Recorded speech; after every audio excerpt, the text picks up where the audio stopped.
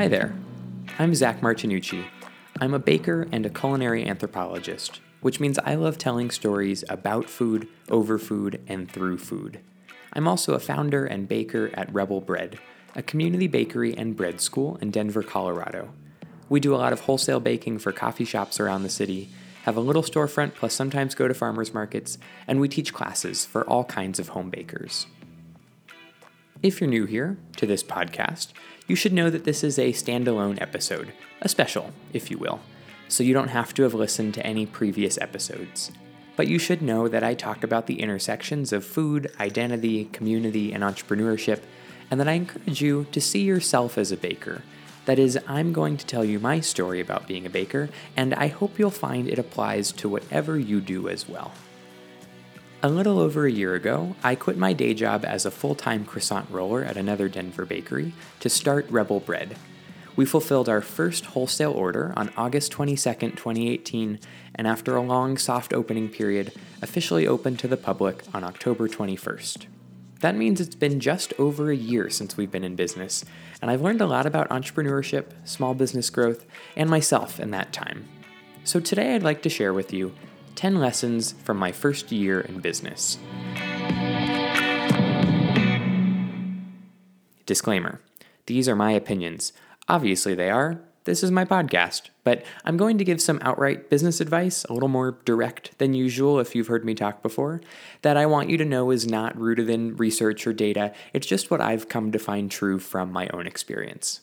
Let's back up a bit first. I grew up in a family that loved to cook and eat together, but no one was a professional cook.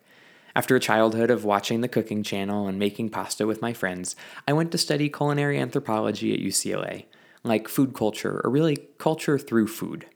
I designed a fieldwork project that brought me to Bologna, Italy, to study how local identity is represented through the food that people cook and eat.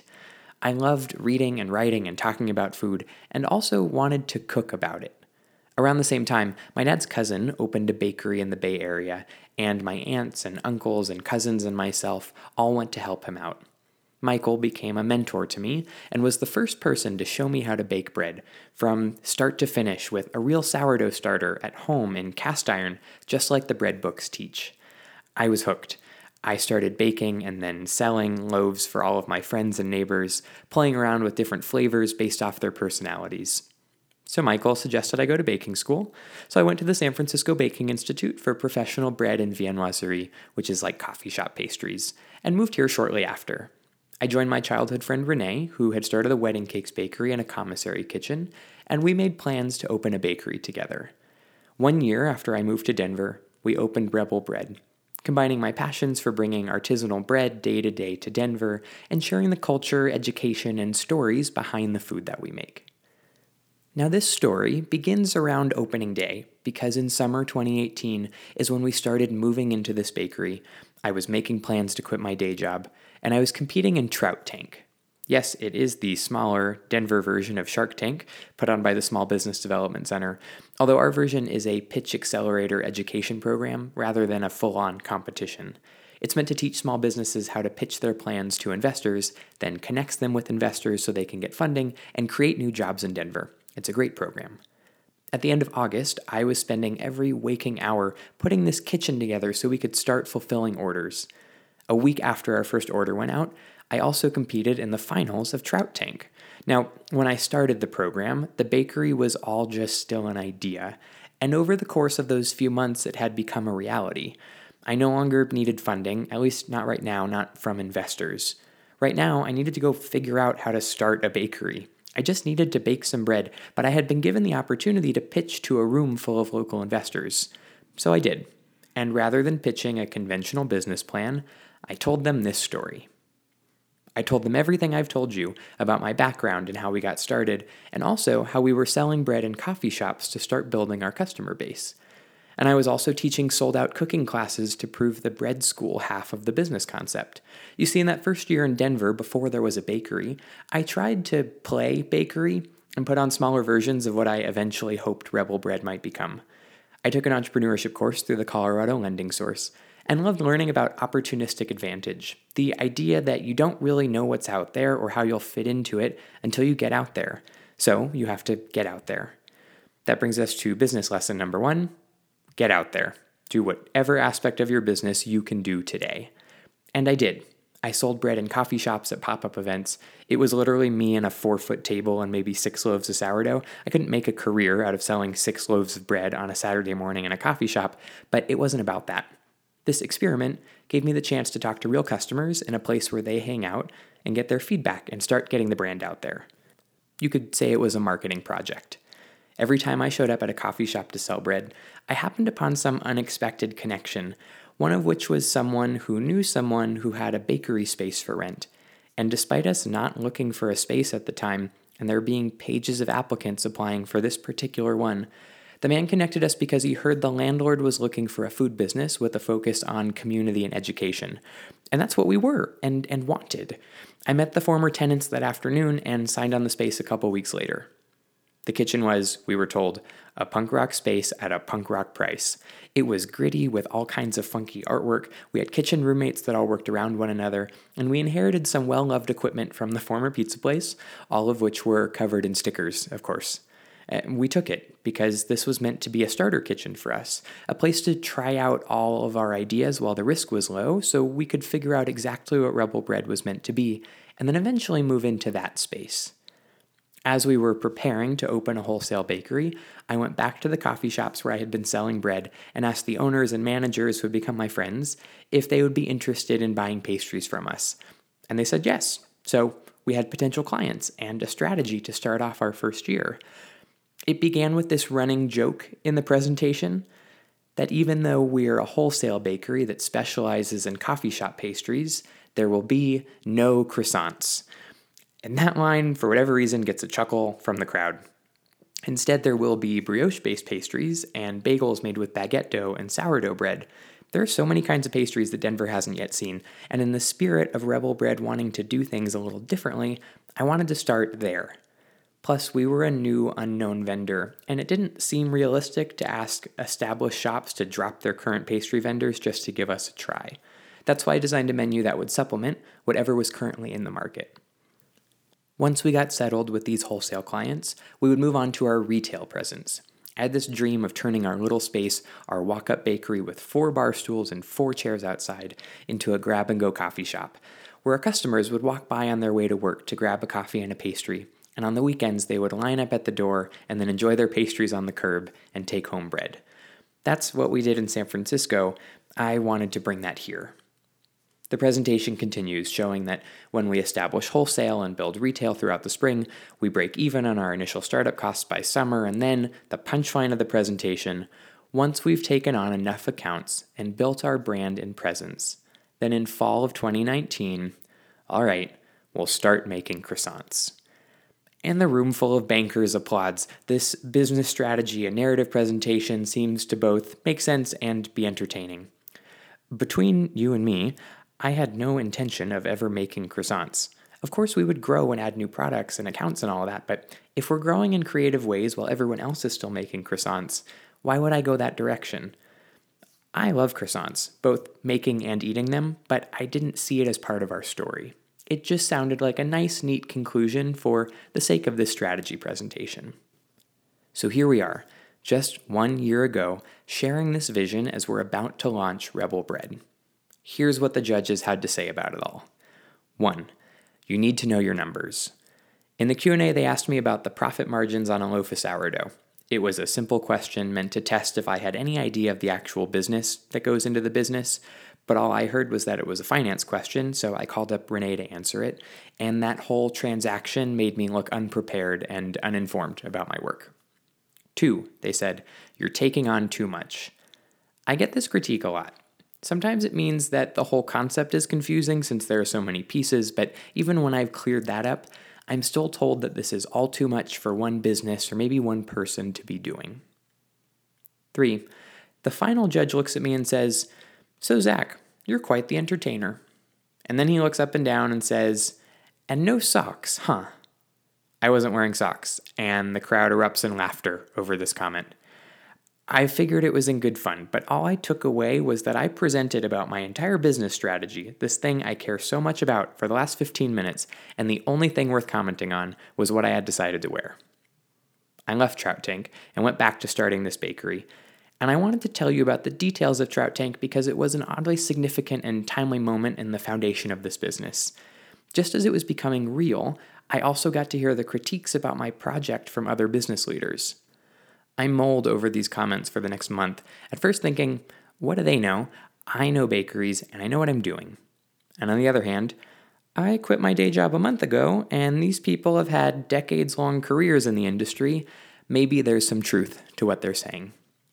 A year later, I've changed my mind about what they had to say. I'll tell you what I mean at the end. Let's continue with what happened in that last year and the other 9 lessons I learned along the way. Lesson 2. Hire professionals. Don't waste time working on aspects of your business that would be better left to the pros. Those first few weekends before opening, business partner Renee and our kitchen mate Thomas and I went to Home Depot to buy plywood and 2x4s and nails to build our own front counters. And we were going to put wheels on them so they could be mobile, and they'd have butcher block countertops. They'd be beautiful with subway tile on the front. Well, I wish you could have seen us hammering nails into 2x4s on the sidewalk in our best amateur attempt to build a wooden box. They held together, but they were not level. There were nails sticking out of the bottoms, and we only realized months later that we were hammering everything together instead of using screws, because that's how Renee's dad showed her to build things growing up. Except she realized that that wasn't the case. During certain home improvement projects, he would just keep her busy by asking her to hammer nails into blocks of wood, so that's how we built these cabinets. But we had to get them finished, and we had other things to do than just fix these cabinets, so they're still the counters at the front of our bakery today. And I hate them. Look, they're fine for daily use. It's more something in which I constantly see the flaws every day that I walk in. So if you're in the position to do so, I highly recommend you hire professionals for the projects you can't do yourself, and the projects you shouldn't do yourself. As the owner, founder, leader, whatever, there are certain things in the business that you're great at doing and that you need to do because you're the only one that's going to do them. And if putting together a website or running your social media or building cabinets isn't your thing, then that's best left to someone who's great at doing that. In the short run, it seems like you're saving a lot of money by doing it yourself. But you have to think about the growth, maybe even the new revenue you could be generating if instead you use that time to lead your business. I'm happy to say that since those cabinets, I've outsourced projects to professionals and have not regretted those decisions. Now, once the cabinets were taken care of and our bakery was up and running, we spent the first few months figuring out who we are. Our first core team consisted of myself and Liz and Sam, 2 new friends that had been recently introduced into my life and were willing to bake with me. Sam starting as a volunteer and then part-time and then full-time baker, and Liz joining us right after she got back from baking school in San Francisco. Together, we tried everything. We changed up recipes and moved around the baking schedules. We tried opening different days of the week and participating in events and partnerships around the city. We brought in Catherine Morgan, our bakery health coach, to observe our daily movements and then train us to move efficiently and safely around the space. It's something I had always wanted in other bakeries I'd worked in. I taught my first bagels and beer workshop, a vast improvement over the very first Just Bagels workshop, where our guests got to hang out at a local brewery after shaping bagels, rather than just sit impatiently outside while the bagels bake. We got custom whiteboard prints for our fridges, the center of our daily operations, with blank dough schedules and checklists around the workflows that are most important to us and that we need to keep track of each day. I give these examples to say that this trial period of all these new things was to find the best version for us, the best movement styles and public events and scheduling tools, for example, that we knew work for us because we designed them that way after months of testing, whether or not we knew we were testing. When introducing these systems, however, it's really tempting to just ask what other people do or turn to Google for ideas on how to schedule your bakery production. But I've found that these decisions only consistently turn out well when they're my own decisions. That is, the new systems only seem to really work in a lasting way when they come from within. Lesson 3. Plan in analog. Ditch the computer and take out a notebook when you need to think something through. I first wrote these 10 lessons in analog, that is, handwritten in my notebook. And by that I mean it took pages just to figure out what it was I was trying to say before it made any sense. So analog here is a tool for thinking. When issues come up, where I need a new delivery route or just want to change things around our schedule, I often ask my mentors how other bakeries do it. Bakeries like mine. And they nearly always reply, "You can't do that. You're your own bakery. You have to do it your way, not theirs. There's no one correct way to go about this business, and just because we all make bread doesn't mean we do it the same way." I get it now.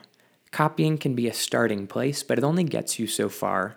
And now when I'm stuck trying to figure out what my solution is going to be, I put down the internet, and even if just for a few moments, I pick up a pen and notebook and see what my brain comes up with when I force it to slow down. When I think about what works best in our own experience. When I try to arrive at my own version that's best for me the first time. When I make myself think the analog way. If you're curious, I talk more about this analog process of thinking on episode 3.2, Analog Bread. Now, this time of trial is also trial and error. That is, figuring out what doesn't work, probably just as often as figuring out what does. The most challenging part in this for me was identifying the things that don't work that aren't super obvious. For the first few months, we made this infamous egg bun, a fresh brioche bun with Italian herbs that served as a bed for a soft-cooked egg on a piece of prosciutto. It was incredible. It killed on Instagram. It also took an hour to make like 6 of them, and the days when they didn't sell were heartbreaking because we spent so much effort, like a disproportionate amount of effort, on this one product in the midst of our busy day. So we discontinued it. Not because it wasn't great or people didn't want it, but because it wasn't what we were meant to be doing. And that became clearer as we started taking on bigger wholesale orders and we'd have to make dozens and dozens of product each day and couldn't be messing with 6 egg buns. Lesson 4, learn to say no. Saying no defines you just as much as saying yes. Also, you'll enjoy it. It used to make me anxious that I couldn't please everyone, but now I really enjoy telling people that we don't make rolls or slice the bread or carry egg buns, because each of those decisions is rooted in something that we tried to do and wasn't in line with our business's goals. And I know that choosing to not do those things frees us up to be even better at the things we are good at. On the same thought, I spent a lot of time thinking about where retail fits in for us, because it's always been a challenge. We cut back on hours to make room for other things, and there are some parts of our retail program that I'm realizing just aren't going to happen in our little space. There's no seating. Well, there are 4 seats. So it's not like it's going to become a bakery and coffee shop where people come to hang out. I still want it to be seen as that credible, top-notch coffee shop, even if people were taking drinks to go, but that's changed too. I love good coffee, and we're so lucky to share our kitchen with a coffee roaster, but we didn't see the traffic for it. And then our espresso machine went down. Like, it broke, and we couldn't get a repair for over a month, and then it got repaired, and then it broke 2 days later, so we repaired it again, and then it broke again. And it's left me thinking that for the 8 coffees we sold in a given day, I should have really been putting that effort and money, quite frankly, into bakery equipment. Because being a bakery is what we do really well, and what we do differently, and what needs attention right now to help it grow. So lesson number 5, you don't need to do everything right now. The emphasis is on the right now. We still make coffee, but we brew what we're capable of and take advantage of the little counter space we have to just keep it simple with drip coffee and cold brew and good pastries and music. The bakery coffee shop combo is something I really admire, that I loved in San Francisco, that I really thought I wanted, and maybe that isn't right for us right now, but still could be one day. We are good at other things though, namely being a wholesale bakery and teaching baking classes. We've been expanding, getting our pastries and breads onto more and more coffee shop menus around Denver. I started for the first few months by being in the bakery every day at 4 a.m. to bake the pastries, then drive them around town, then make everything for the next day. While things have changed a lot since then, at the time I had figured out to do that well enough that I could pass it off to Sam and Liz to take care of the day-to-day baking, and I got to focus on other projects. Well, now these days, Liz runs the whole show in the production lab. One of those projects is baking classes. I developed a sourdough class to teach the basics of bread theory to home bakers, and spent a few months refining that course and trying it with different groups. I also teach pasta classes and bagel workshops, all which have helped me figure out how these classes work in our kitchen with our audience so that I could pass them off to others. I've been building each of these pieces of the business to let other people take charge and run them on their own. Lesson 6, Build pieces of your business so that you can pass them off. Then move on to the next piece. That means that there are now 7 baking school instructors that are experts in their own recipes and stories, and I work with them to bring those to our bread school. You can hear more about that program in the 3rd episode of the 3rd season, More Than Just Food. I personally really love teaching others to teach their own things, but even if you won't, that trade-off process allows things to run sustainably on their own.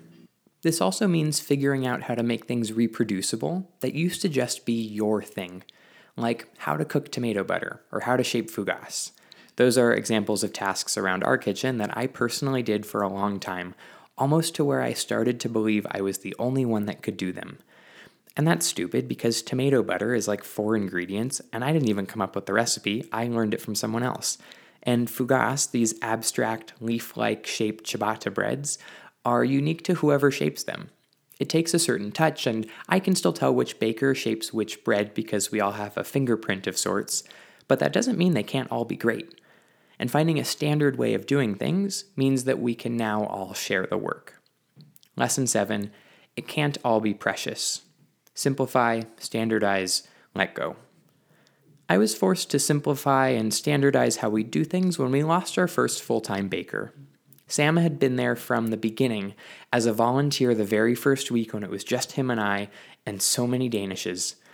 Sam knew how to do literally everything because he was there when we were coming up with all the processes. They were never written down for him and he didn't go through any official training.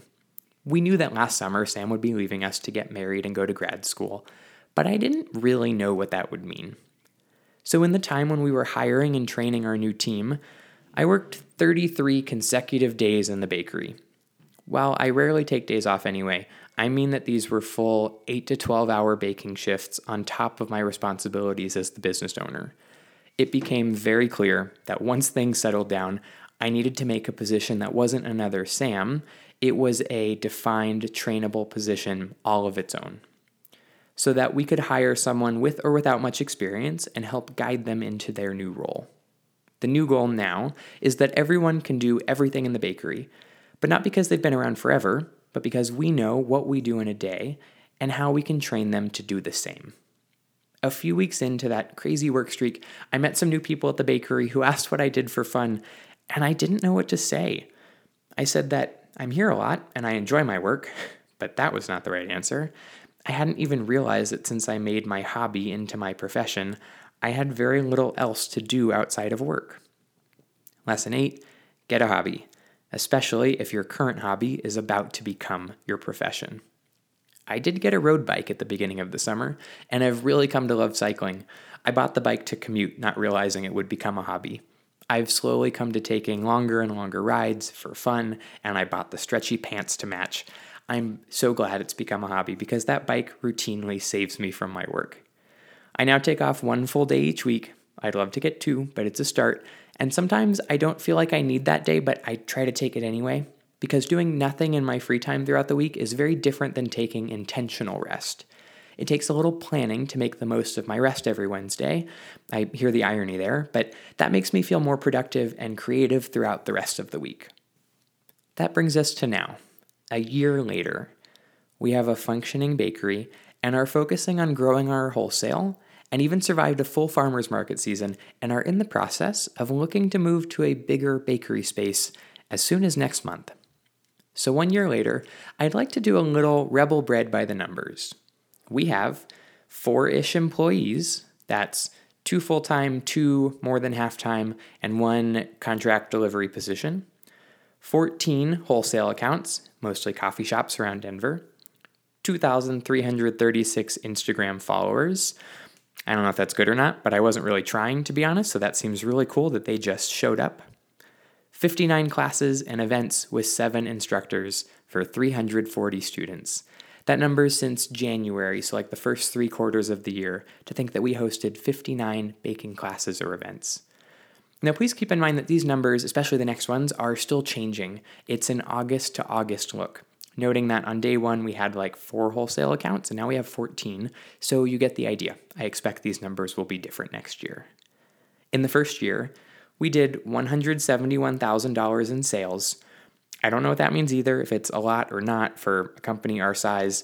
But I've never seen $171,000, so that seems like a lot of money that just came through the bakery in exchange for baked goods. And that was 34,009 pastries sold and 15,607 loaves of bread. That last one is wild to me because I remember when I first started baking sourdough in my apartment. I kept this spreadsheet of each loaf that I baked, naming each one alphabetically after Westworld characters and tracking their metrics and characteristics so I could improve upon my baking. I remember reaching 30 loaves of bread and 40 loaves. That's a lot when you're a full-time student and it takes 3 days to make a loaf of bread and you only make 2 at a time. I don't even think I saw the 100th loaf make it onto that spreadsheet. I obviously have not personally baked each of the 15,000 plus loaves of bread in our first year, but the fact that I hired and trained a team of people who have done that just blows my mind. So, with as much room as there is to keep growing, we're clearly doing some things right. So I want to return to the Trout Tank Judges' critiques from 1 year ago when the business was just 1 week old. They said, "You need to know your numbers, you're taking on too much, and are you wearing socks?" I think I'll address these by telling you what's new right now.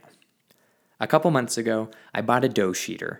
It's a used Rondo Dodge like I had been hoping for, that's so old I didn't even recognize it was a Rondo, like when you don't recognize a really old car brand that you would know today, but the sheeter has new blades and belts. If you're not a baker, what I just said is, I bought a machine to make croissants.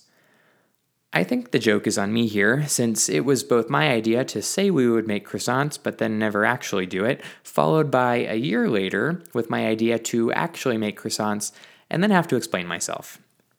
A couple months ago, I went back to San Francisco to work with my mentor Michael, and I was excited to brush up on my croissant making technique.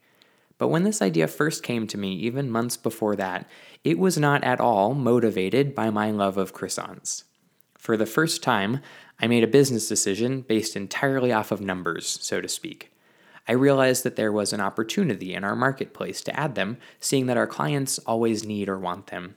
That we could grow further in our current space by adding croissants rather than adding more loaves of bread, and that as a wholesale bakery, our strengths are in reliable delivery, a consistent product, and good customer service, as boring as that sounds, so if we could make a decent croissant, then our customers will probably buy them. And that revenue potential in an average week of croissants could pay off the needed equipment in X number of weeks.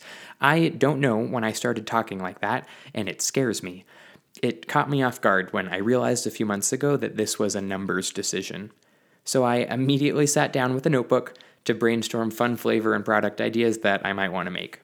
Now the project is in check again, being driven by the business idea and inspired by our passion for pastry and bread. Lesson 9. Make decisions informed by numbers. Balance your strategies with passion and instinct. I spent a year making decisions based on passion and intuition. Now I have spreadsheets that cost out new products and events before I decide to make them. I'm glad to be finding a balance between the two. We had a successful Crochella, that's what we called our 3-day croissant training program and music festival. There was no music festival. And now have our initial croissant menu in coffee shops across Denver, with more new products still on the way. I love that it's both exciting to our bakers and clients and makes good business sense to me. Lesson 10. Don't take on too much. I think the judges were right when they said that I was doing too much. I don't think they necessarily meant there were too many things, but they knew that if we were going to be a small team at the start, and let's add nimble, then we shouldn't burden ourselves with too many things to do in too many different directions. I spent the first year making all the things happen, running a wholesale and a retail bakery, and doing farmers markets, and teaching baking classes, and then teaching other people to teach baking classes, and I did it. All those things happened. It was exhausting, and I think I worked the equivalent of 3 jobs, so it's not that it wasn't possible, but it's not sustainable. I can't hire someone else and ask them to do the work of 3 people, and I don't want to keep doing that either. So if you are starting out and are so excited about all of the things your project could be and all the directions it could go, and like me, you want to give them a try, I still think you should go for it. And that should come with the understanding that it can't always be that way. Otherwise, you've just created a job for yourself, and a really stressful one at that. If you want to create a company, then each of those things you add to your business needs to be able to be supported by the business, not you personally. So if you're going to do lots of different things, make sure that each one of those channels can eventually have someone specific to support them, and that those things pay the salaries of those people, and it's all part of a healthy company culture. To the last judge, no socks, huh? Nope, I'm not wearing socks right now either. This is my style, and it's who I am, and that's how it is. I'm 24 years old, this is how I dress, and this is the way I'm running my business. Honestly here, I didn't like sharing my age till very recently. That's a newfound confidence among these lessons.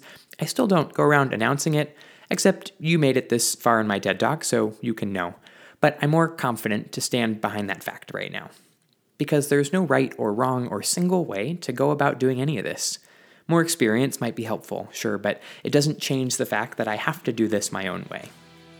So, my closing advice to you is that if your strategic decisions are based in numbers and influenced by passion and instinct, if you create a business that can grow and thrive with you at the helm, but not depend on you to do all the things, or at least not kill you in the process, then all that's left is that no matter who you are or how you crop your pant legs, you go do your work the way that only you can do it, the way that's best for you.